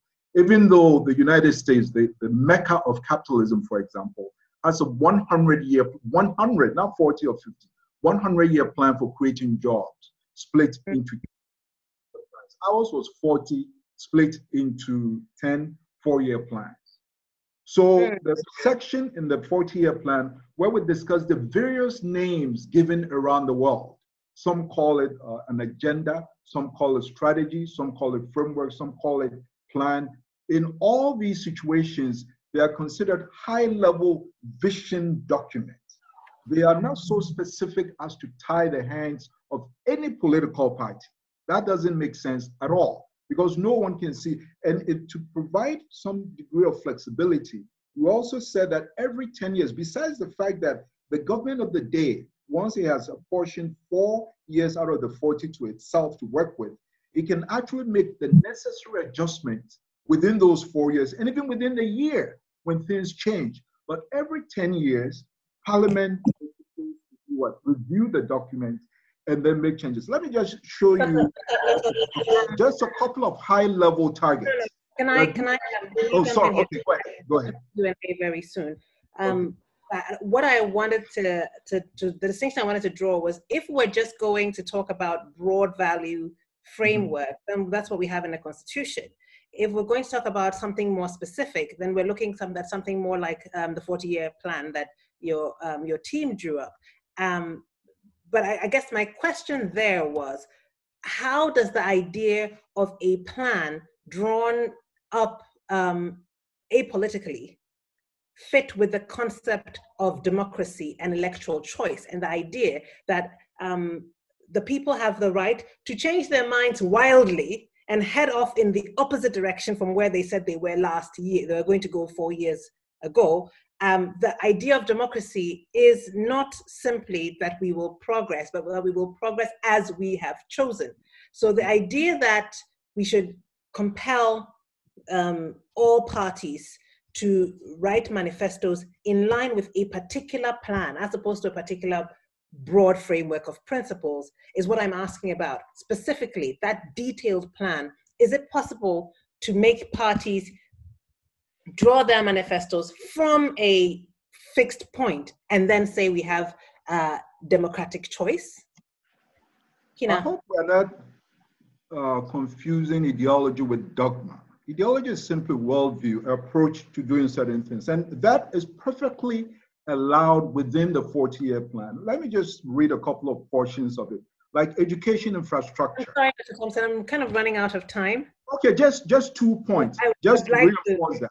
It will address that. So education infrastructure, for example, said that the basic schools with drinking water was 61% in 2018, and that by 2021 it should be 75%, and by 2025, I think it should be 2025%. 2025 it should be 100%.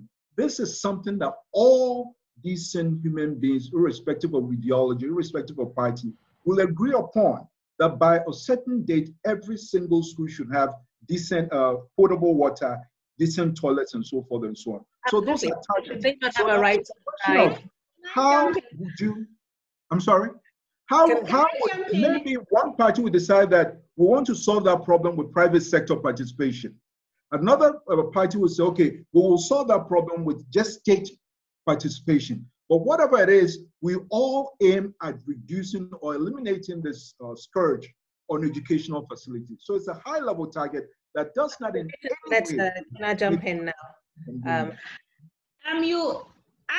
Let me be honest. I didn't like the idea of the 40-year development plan. I mean, I like regime change. And then I wondered, between what Dr. Thompson is talking about, like the role of, for instance, plans in the civil service juxtaposed with if Parliament did what Parliament was supposed to do and didn't give up so much of their power to the executive, what Parliament would say. But I mean, it just seemed, as somebody who observes our democracy quite well, the term seemed too long.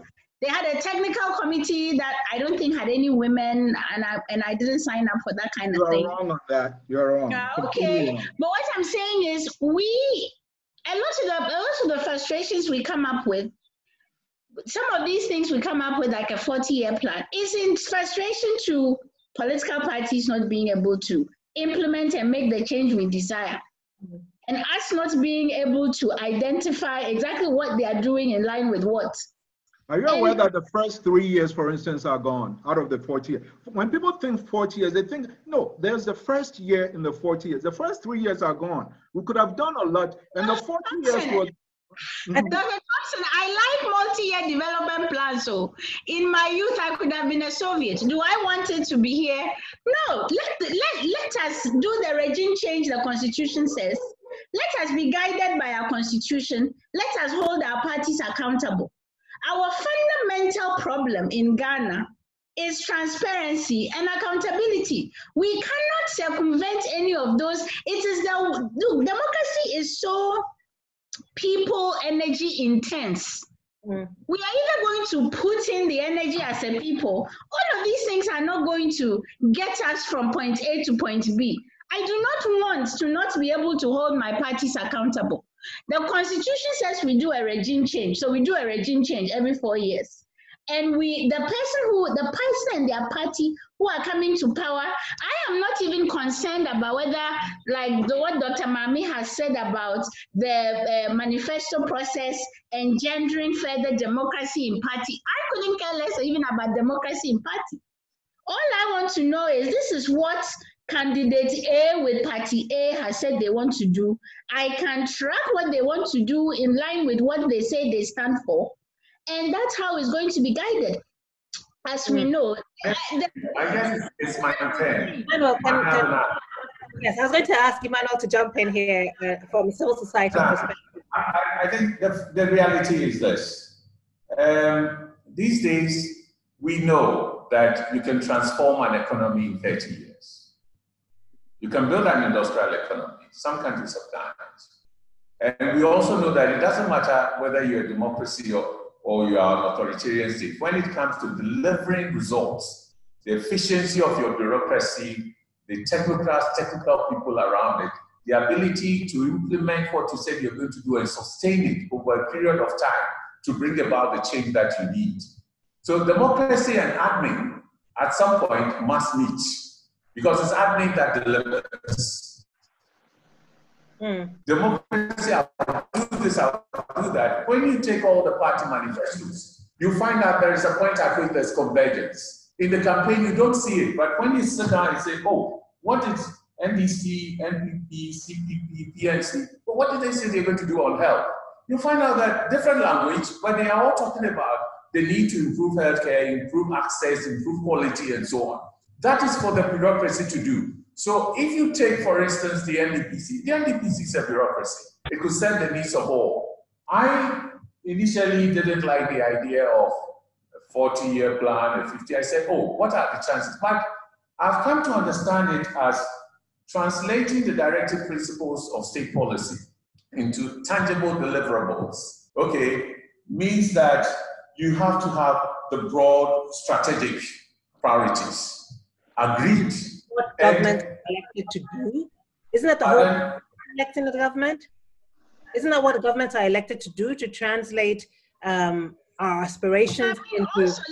Mami, let me interject. The governments are elected to work with bureaucracies.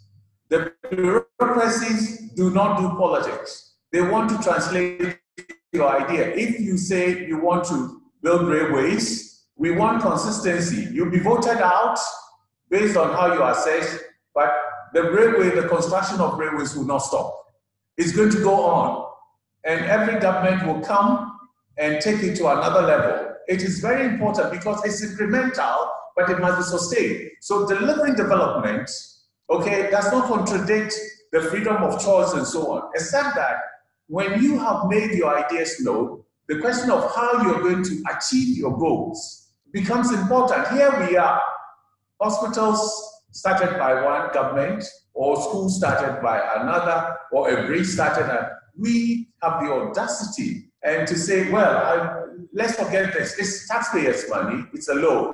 And yet we need those to improve the lives of people within a certain time.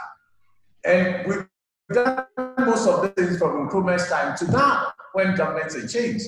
And we see that we've missed generation upon generation of transformation. So let us find the convergence and the consensus, which is usually embodied by a bureaucracy that is not belonging to a party. It is the state. In fact, civil servants are now talking about the need to separate the state from parties, because currently they don't make those distinctions, and it's making the work of bureaucrats extremely difficult. Development requires continuity if you want to change structures, and we don't want to say that because it came from this party and this ideology and so on. Frankly, if you analyze NPP, since President Kufuor's time, it is not the Conservative Party we knew, okay, before they came to power. In fact, you'll be told that they've gone left. In ideological politics, you translate. You see when they are shifting left or right.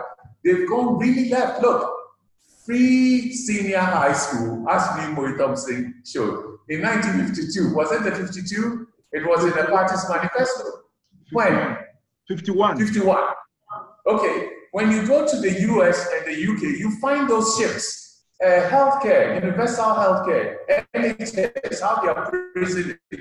You know the battles they fought, but now they all support it.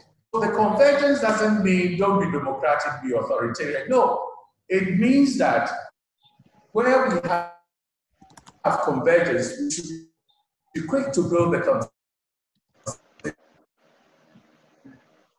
His network. Hello? Hello? Okay, I think we've Mami Abna, can I jump in real quick? When I say that it's not about it. Look, we also know to hold our leaders to account with how they make use of the bureaucracy and the civil. Let me go on. So what we have to look at is that let's agree on the broad priorities. Let's probably agree on the targets. Within 10 years, can we transform something? Can we change our economy? Maybe not just producing cocoa we export, but say processing, and the various other byproducts are on the table. We are getting it. We are adding value. And it can be done. But you need a technocracy to push it once it's adopted. Yes, I agree. NDPC is not a party. It doesn't belong to any party. It's a technocracy. So let us allow technocrats to do their work. Let's not make ideology, party, and so. No, there is a state structure that has the competence and the capacity to take ideas, process them, and let politicians agree and pursue it aggressively. Let them compete to deliver so that we can have results that satisfy our needs over time. But political heads will change. Political parties will come with smarter ways and smarter strategies for delivering. That doesn't change. But once they bring it up, the technocrats will take it and process it and say, this is how we can take it forward. And that is how, so that we move away from, don't touch this because it's politically owned by that party. And we should stop this political ownership nonsense. I think it's the taxpayers' money. I have a question here that you seem to have answered, but just so that the line description. You have an echo. The line is breaking. People need to mute their. Next time I'll host you United. They need to mute their mics. Yeah. Is this better? Yeah, it's better now. Okay. I had a question from David Akpabli, which was quite in line with what you were saying. So I would like to read it so that as you sum up your thoughts on that statement, you can directly address it. He asks how we can make our political parties adopt a common development agenda to foster growth and progress, given how partisan our politics have been and how the need to appear to support your party's position has made it impossible for us to support even something like the 40-year development plan. So his question is, how can we get all of our parties to this consensus we talk about? We always say that we need a consensus, we need a consensus. And you say we see something of a consensus if you look at the manifestos. But how can we go beyond seeing it in the manifestos, if you will bother to sit down and do the comparative reading, to seeing it in our political practice, in our political culture? Well, the question is, where do you expect the consensus? Is it within parties or across parties? We thought that from a national development perspective, you need a consensus across parties. And so we worked with 6 different political parties, including, of course, the NDC and the MPP. But in politics, if you've been in the public sector, people always have their own little agendas. But what I find particularly baffling and quite frankly disturbing is people involved in development who somehow embrace things like the SDGs or MDGs. But then when it comes to the 40-year plan, they don't favor that. Those are 2 frameworks, 15 years, 15 years. That gives you 30. The MDGs went back to 1990, 10 years. So that's 40, more or less imposed by the UN. We are okay with that. But we are not okay with the 40-year plan based on our own history. Let me just give you a quick summary of what, since the government hasn't published it. The 40-year plan is made up because we proceeded on the basis that development is history. And therefore, we must, first of all, before we come up with GDP and exports and so forth and so on, we must know where we came from as a country. So there's a whole section of it on the history of Ghana. You read it, you get to understand how the Lebanese and Indians, for instance, were brought in by the British specifically to prevent the emergence of an indigenous entrepreneurial class, something that continues to exist to this day. And unless you understand that historical context, you cannot develop Ghana for Ghanaians. You end up building the skyscrapers we now see in Accra that are charging $3,000 a month. How many Ghanaians can afford that? So you need that perspective. There's the economic aspect, there's the environmental aspect, there's the institutional aspect. None of them are exclusive, are mutually exclusive with political party programs. So let us have that high level thinking. Our universities are in a mess today in terms of resource scarcity and so forth and so on, because 40 years ago, no one had a vision that in 2020, our population will be 31 million and that we need to have this number of classrooms at Legon or Tech or build this number of universities, have this. No one had that vision, zero. We're doing what we're doing now, only for us to not try and catch up. So it is critical that every nation, there's not a single serious country out there that doesn't have a long-term development plan. The fact that you don't know about it doesn't mean that it doesn't exist. There's a Ghanaian in Norway who was a vociferous critic of long-term planning until I showed him the 50-year long-term plan for Norway, and then he shut up. I just mentioned the 100-year jobs program for the Americans. Turkey is now coming to buy our airport. It is part of their long-term plan. They are celebrating their 100th anniversary in 2023. And at that point, they want to show their dominance around the world. The 40-year plan was supposed to start in 2018 and end in 2057 to coincide with Ghana's 100-year anniversary. So whether we plan for it or not, whether we believe in 40-year planning or not, the 100th anniversary of Ghana will arrive in 2057. It is what our children will inherit.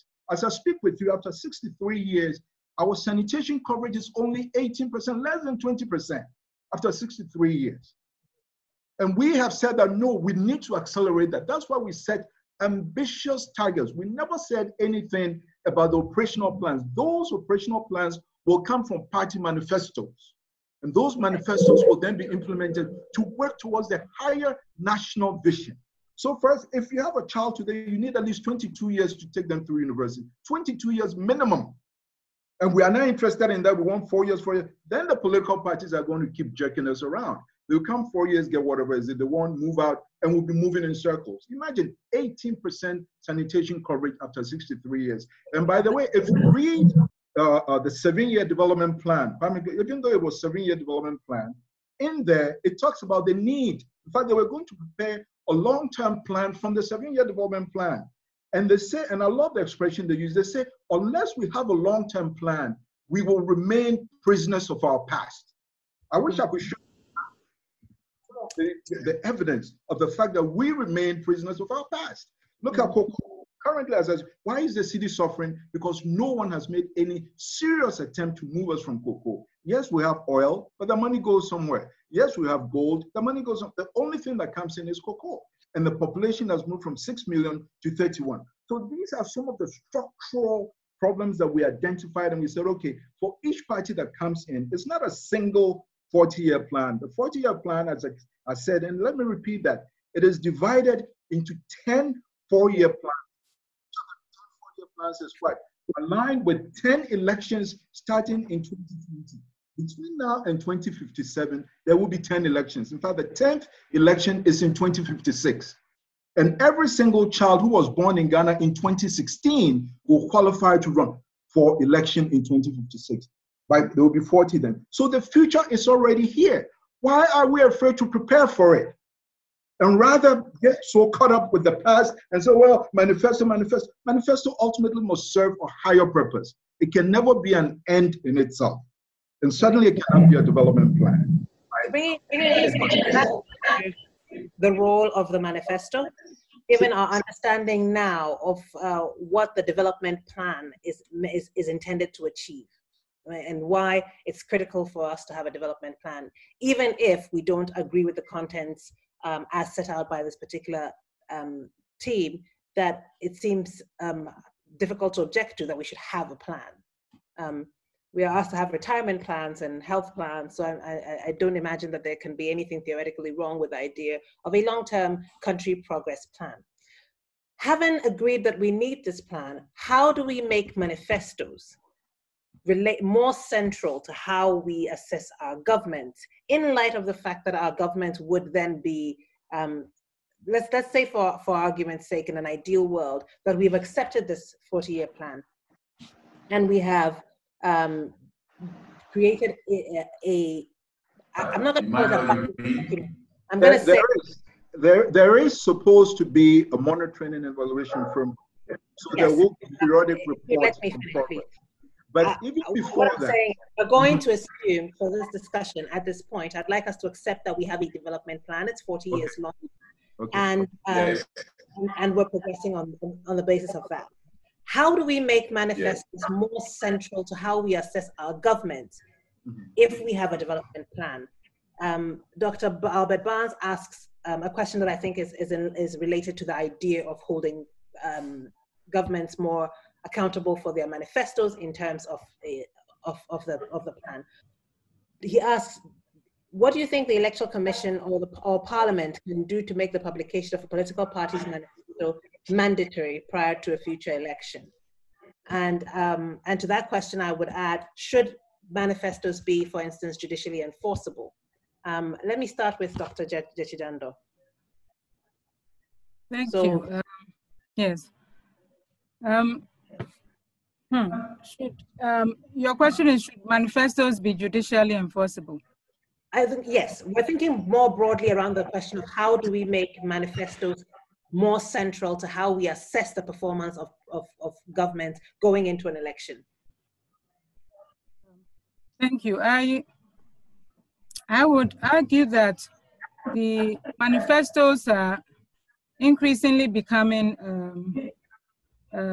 important for citizenry, for the electorate, and governments are going to be held accountable for their manifestos. I think that the important thing is to really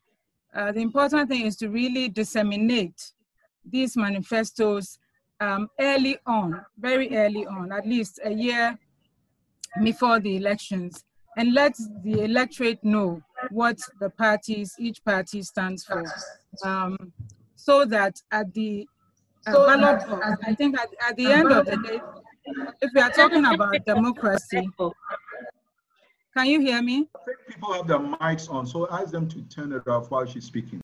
Yes. Okay. Emmanuel, could you turn your mic off, please? Yes, it's Nemo's fault when he was speaking. Okay, blame me for that.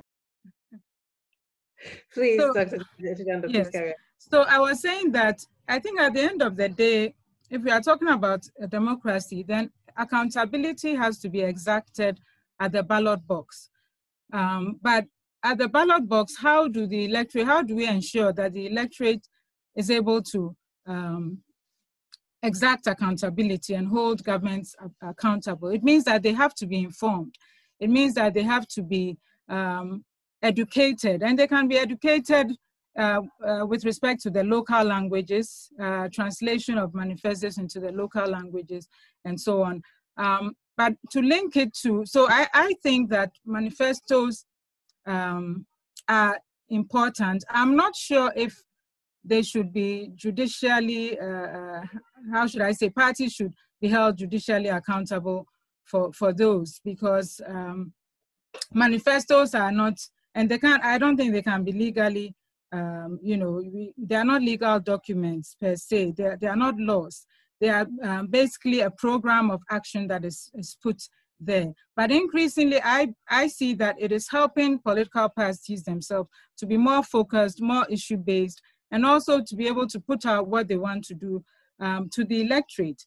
And for instance, at the Department of Political Science, we had a survey about a year and a half ago that sought to look at the performance of the current government after 2 years. And it was very interesting that most of what the constituents, those who answered the questions, who participated in the survey, they were talking about points of action that had been put out in the current government's manifesto. And they were in a sense assessing the government based on those points of action in the manifesto. Now, to come back briefly to what I was saying, I wasn't allowed to really finish, but what I was saying was that a broad framework is important. That is in the Directive Principles of State Policy. The question I am wondering is why Ghanaians, if the National Development Planning, 40-year National Development Plan, is it a partisan? Is it a political? If it is, why hasn't there been a buy-in into the National Development Plan? I agree that there should be a broad framework, but I would argue that the specific policies, you cannot force a particular government to go with particular specific policies. And what Dr. Nimoy Thompson is saying, and I have had occasion to look at the National Development Plan a couple of years, the 40-year when it was in a draft, to look at it. It's not specifying specifically, but what I was trying to speak to was the fact that it should be binding, a binding, and I'm against this idea of a binding development plan. I think that's what I was trying to say. So at the end of the day, we need to educate and disseminate information at, how should I say it, the level of the masses so that they will understand. And I would argue that they are beginning to understand so that they will be able to hold their, whatever government is in power accountable. but the idea of the consensus, political consensus, elite consensus, I think is there generally. We are a bit too partisan. I think that is the problem. So anyway, let me stop there and allow somebody. Dr. Kwesi, I'd like your thoughts on that question. How can we make our manifestos more centrally, more central to how we assess government's tenure?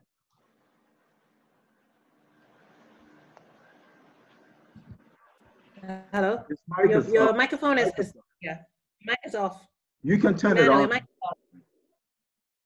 Mami, can I? Sorry? Okay. I said this happens because of Bingway. That's fine. You really need to find him for this. Listen, I have a set of proposals I'm giving to you straight away. I think manifestos, any party that wants to register as a political party must have a 4 to 10 year manifesto. It must be a requirement for registration. Why? Because you want us to give you a mandate to accelerate the development of our country in all fields. You may have different priorities, but we should know ab initio what ideas, what philosophies, what ideology drives you, what concrete proposed areas you want to, so that we can achieve the goals we want to achieve by the time we get to 100 years. It is not at the moment, and we should insist on that. 2, and it's just like that in other countries anyway. If you're a party, you must have, and we must have an annual account where every party, whether you're in government or opposition, must account for what you've done about your manifestos, how you've propagated the ideas, how you've drawn on the ideas to input into decisions that the governing party is doing, even in the debates in parliament, and how you're critiquing, and maybe because of your activities and so on, changes are occurring. So every year you must be assisted to do this. And that kind of work requires state funding. Our parties must be funded because the state has interest in economic and social policies that parties in opposition or government will pursue.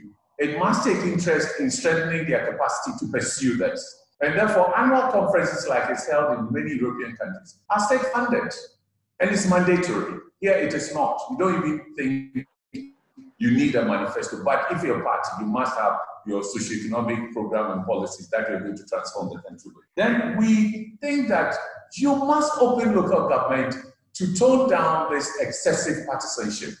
If an NDC or NPP president is to work with NDC chief executives, they first, after elections, through the NDPC and the bureaucracies, must agree on a common program of work for the 4 years. And you find out that what they're going to choose will be the converging things, but they also make room for peculiar solutions to local problems. Now, that stalemate, political stalemate, that's impeding our development, will be broken through. That's when you stop elections to focus on development. That's why there are election seasons in some countries and others don't have it. So we need to open that space where development, delivery of services, thinking around the table between districts, our mayors and our president and our ministers would not be a partisan, strictly my party people. But in fact, the president knows that he's directly elected, and therefore he has to work across the 260, is that the districts we have now? And he has to therefore to work with other mayors who are elected on CPP, PNC, women's parties, and whatever that will come. It is going to end the political stalemate, but it's also going to bring technocracy, respect for bureaucracy, respect for people who are not there to do partisan things, but they want to translate ideas into concrete deliverables so that we'll begin to see the transformation we need to see structurally. And I think if this is done over a period of time, these are areas that we can build consensus, and we can begin to see that our politics is also becoming development-oriented, because after elections, our leaders, we've designed the structure in such a way that our leaders are compelled, those elected in local government are compelled to work with the government, central government, which has only one president who can come from any party elected by the majority of the people. Those are the proposals we have. Can I address some of those? Thank you. I'm running out of time, so I'm going to ask Kina and Dr. Nimoy Thompson. For endorsing it, all of you. All right. So basically, some of these proposals I'm going to ask already exist in, they already exist in one form or another. I'm sorry? If I may, I'm running out of time. I have one question I would like to take, and then I would like your thoughts, yours and Kina's, on this question of how to keep our manifestos central. Okay, so let me just address these proposals that were put out there. If I may remind you that I'm running out of time, so if you could make it quick, please. Okay, no problem. Your mandate is 4 years, so I don't understand how you propose a 10-year plan. Realistically, the most you can aspire to is 4 years. If your mandate is renewed, then maybe another 4 years, then you get a total of 10. There's already a mechanism for monitoring the implementation of a manifesto. It's called the APR, the Annual Progress Report, which is already embedded in the program. So let's not try to reinvent the wheel. We have the APRs both for the national and local also.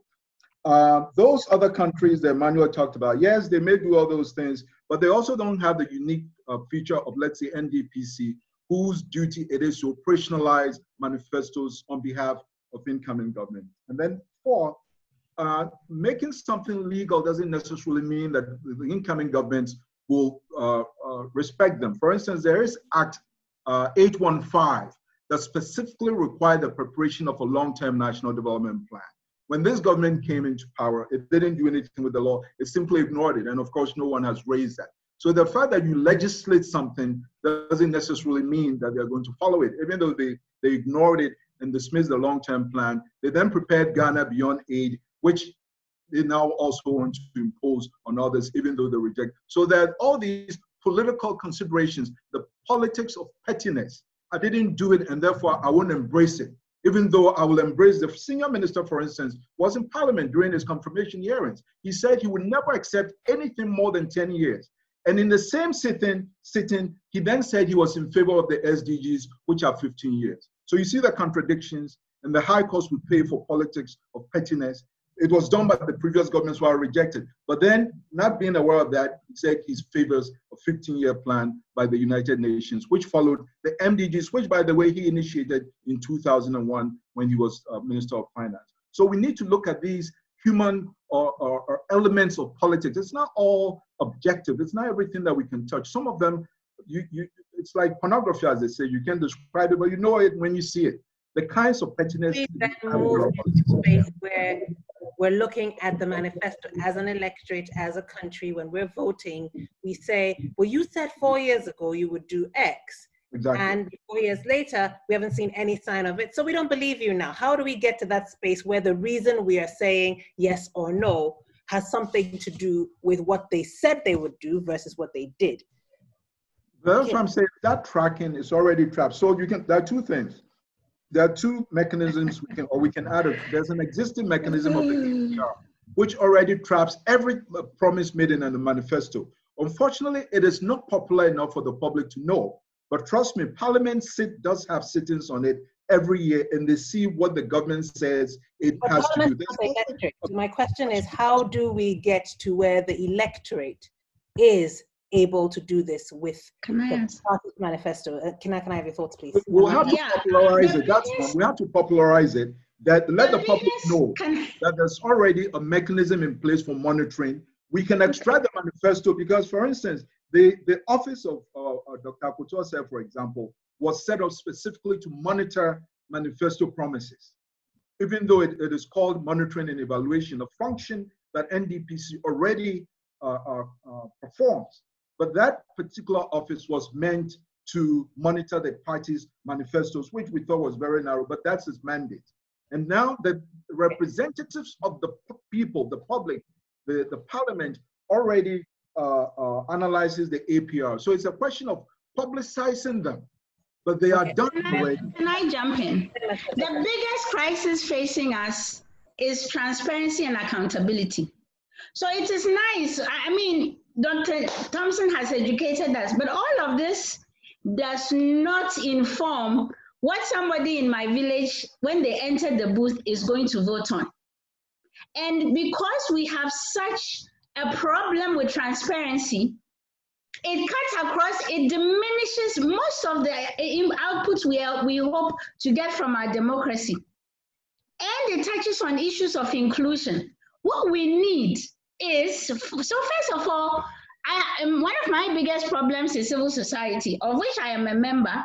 We need to find ways in which we ratchet up our engagement with all Ghanaians, so that at all times there is an open channel with information flowing in the languages, in accessibility formats for Ghanaians to juxtapose and put against what the political parties are going to say.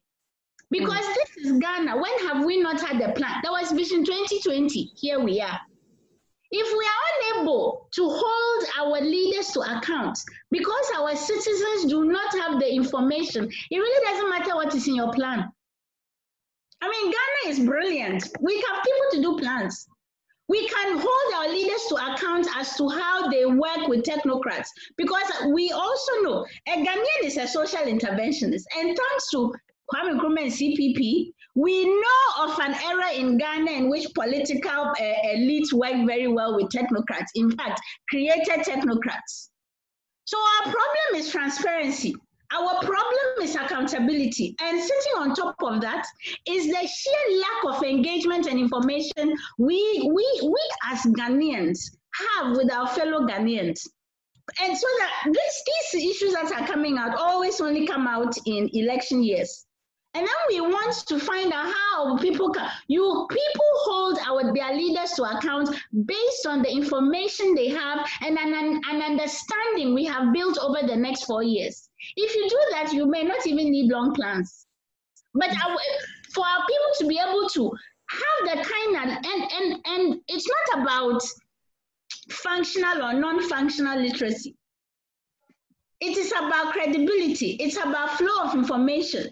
It is about presence. So civil society is very present in my life. A certain level of discourse is very present in my life, but it is not present in the majority of Ghanaians whom we expect to make electoral decisions. So I have moved beyond manifestos and plans. If you're going to have a plan, you educate Ghanaians. If you're going to have a manifesto, you educate Ghanaians. If you do not have a budget of engagement that mirrors how much you are going to pay the technocrats and the rooms you rented and the food and the consultation fees, don't even bother. Because if what you are doing, number one, we always need to ask ourselves, on whose behalf are we doing the work that we are doing? And the people on whose behalf we say we are doing these things now, are they aware of what we are doing? Do they have a buy-in? Can they say in Fanti, in Gonja, in whatever language, this is what Ghana is about? Because since we can't do that as non-political people, the politicians, they do not have to take us seriously. It wouldn't matter what proposals we propose. We are fundamentally unable to engage with Ghanaian citizens in spaces that they need to be engaged in. So much English. Why? Kina, I'm going to have to cut you short, even though you are giving some very interesting thoughts, because we're completely out of time. We've gone over to not only, we are completely out of, and I completely agree with what Ima said about local governance. Because when you go on the ground, it's very different from what everybody is thinking about in Accra, or even in Accra, in certain spaces in Accra. So thank you. Cut you off at this time, and ask for closing comments from Dr. Adjetey-Dando. And we'll have to end on that note, because we're supposed to be here for an hour, 45 minutes, but this conversation has been so riveting. We've been here for 2 hours and 5 minutes already. And we do need to wrap up. So Dr. Adjetey-Dando, I'm sorry to pressure you, but can only give you a minute to round off your thoughts. What would be your take-home thoughts for the listeners on this program today? A minute. Oh, wow. Well, thank you, ma'am. Yes, I agree with what Kina has said. Dr. Nima Thompson, can you mute your Sure. mic, please? Thank you. I'm sorry? No, there was an echo, but please go ahead now. Hello? I think going forward, it is very key for us to be able to disseminate information. And how do we do that? Even as we were speaking, I just thought of the COVID-19 pandemic. Can we disseminate information like we have done about the pandemic, the way we have been able to disseminate information and guidelines managing this pandemic to a large extent, so that even though the masses, many of the citizens get even the pronunciation wrong, hand sanitizer, this, that, at least they know of its existence. They know that there's some disease. Some don't believe in it, but they know. There's been some kind of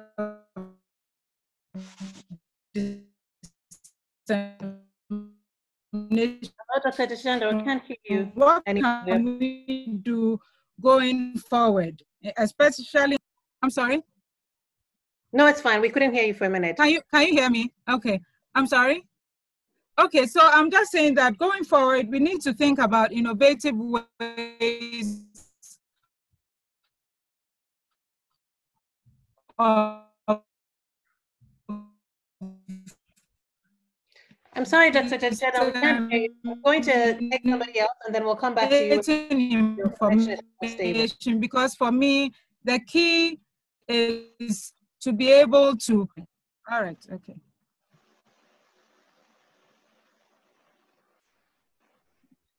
Dr. Nima Thompson, can I give you a minute to round off, please? Just a minute. Well, first of all, I got to thank you for this. I think there's a lot more going on than we have covered here. A lot of the proposals made for new initiatives and institutions can probably best be entertained in terms of strengthening existing institutions and mechanisms as opposed to building new ones.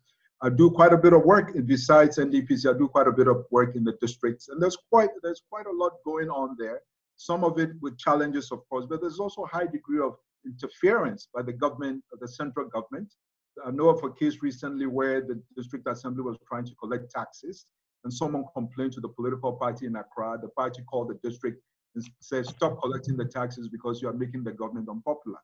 These are the kinds of challenges we are facing. So yes, beyond the big English that we spoken here today, there's that real politics going on out there that hopefully the professionals, the practitioners, the civil society, the academics will ultimately find the solutions through their research and their work. And thank you very much for providing the platform for us to have this very stimulating discussion today. Thank you so much. Dr. Deshando, do you want to finish up your thought? Now, let's see if we can hear you clearly.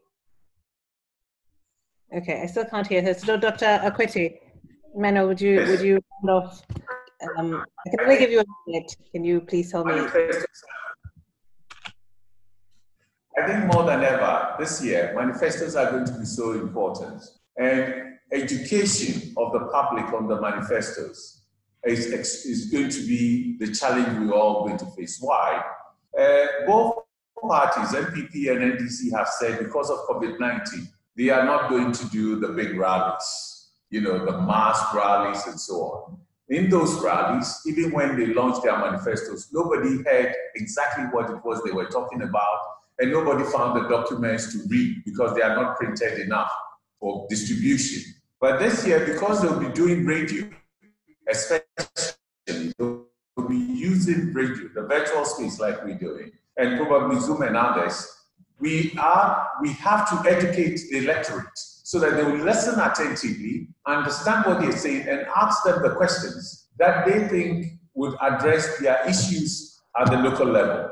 So there is that need. It's a unique opportunity. I hope the parties would publish the manifestos in good time, would put them on the social media. They wouldn't say that the ideas would be stolen. So I think manifestos must be, the parties must be giving a time frame to publish their manifestos, all of them, probably at the same time, so nobody feels like my ideas will be stolen. They should be very accessible to the public, and so that we can use them to educate the public, and they can be asked questions, whether as MPs or presidential candidates or our parties campaigning. That is, thank you for this opportunity and for a little bit of propaganda in the interest of citizens of Ghana. Thank you, Dr. Thank you for a very interesting discussion. Dr. Jeshidando, we can hear you now. Can you have your closing thoughts? Okay. Thank you so much. I'm grateful for the opportunity to be here and to have been part of this discussion. I was just saying that, and I think some of my colleagues have said it, that going forward, we really need to, in this pandemic era, make use of radio, more radio, local language information, flyers, targeted bullet points on billboards. Even WhatsApp videos are making the rounds now, but it's just that sometimes you're not sure which is fake and which is right. But basically an opportunity for online public engagement. At the same time, we have to be careful to know that not everybody, majority of the electorate does not have access to these computers and internet data and so on. So we have to strike a balance in terms of disseminating the information. And then to round up, I just wanted to say that really, and I had wanted to mention this earlier, but I forgot or didn't get the chance to. There's this almost of a pandemic of non-finished projects, non-completed projects in Ghana. And there was one study that said 20% of all local government investment expenditure was wasted because so much wasn't completed. So I think in this, it is very important that we have the manifestos and then we have accountability. We take governments, we hold governments accountable, but then also find a way, and this is a challenge going forward, how do we find a way to minimize the non-completion of projects from previous governments? So I guess this is what I have to say. Thank you so much for this opportunity again. Thank you. Thank you very much. Thank you. I'd like to say thank you to all of my panelists. I did give you a minute, didn't I? I haven't given you a minute yet. Okay, then let me let you have a minute to round off your thoughts. Your mic is off. Your mic is off, Kina. I just want to say that at a minimum, when it comes to education, that we have to make a concerted effort to make sure that NCCE at least gets its money to do public education in elections. Because barring money from donors, this never happens. And then we always talk about, we have lofty goals where education of the public is concerned. Oh, we must educate the public. The main public institution doesn't even get its funds. So we must rally around that as well. But I want to address Dr. Mami's thing about not continuing projects. I'm out of time. I'm really sorry. I'm out of time. I'm completely out of time. Captured the imagination. I will have to sign off. I'm completely out of time. My technical team is not approved. That's okay. You did well. Sorry. So my technical team is prompting me that we are going to get kicked off in a minute. So I will have to sign off. Thank you so very much. Thank you very much. Fascinating conversation. I have never actually enjoyed thinking about manifestos as much as I have today. Wow. Thank you so very much. Thank you. Thank you. For your thoughts. It's been a fascinating discussion. Next week, well we will done. on finance. Next week, we'll Okay, thank you. I hope our participants will join us when we look at how our campaigns are financed. I have requests on the Q&A for access to the development plan. So Dr. Nimoy Thompson, as you said, we must popularize our mechanisms for accountability. So hopefully your office and your work, you'll make that available more widely to the public, even if you don't get funding from the state, as many institutions don't. I'll be looking out for DICRO in the next elections. And please let us know if there's some way people can volunteer, if there's something people can do. We can't talk about greater accountability and just sit still. As you said, democracy is people and energy intensive. And I would like to leave on that note. Democracy is people and energy intensive. So if we want our politicians to be accountable, we must read the manifesto, some version of it that can be understood. We must ask them, did you do it? And we must check if they have the capacity to do what they said they would do. Thank you very much for joining us all today. Have a very good week.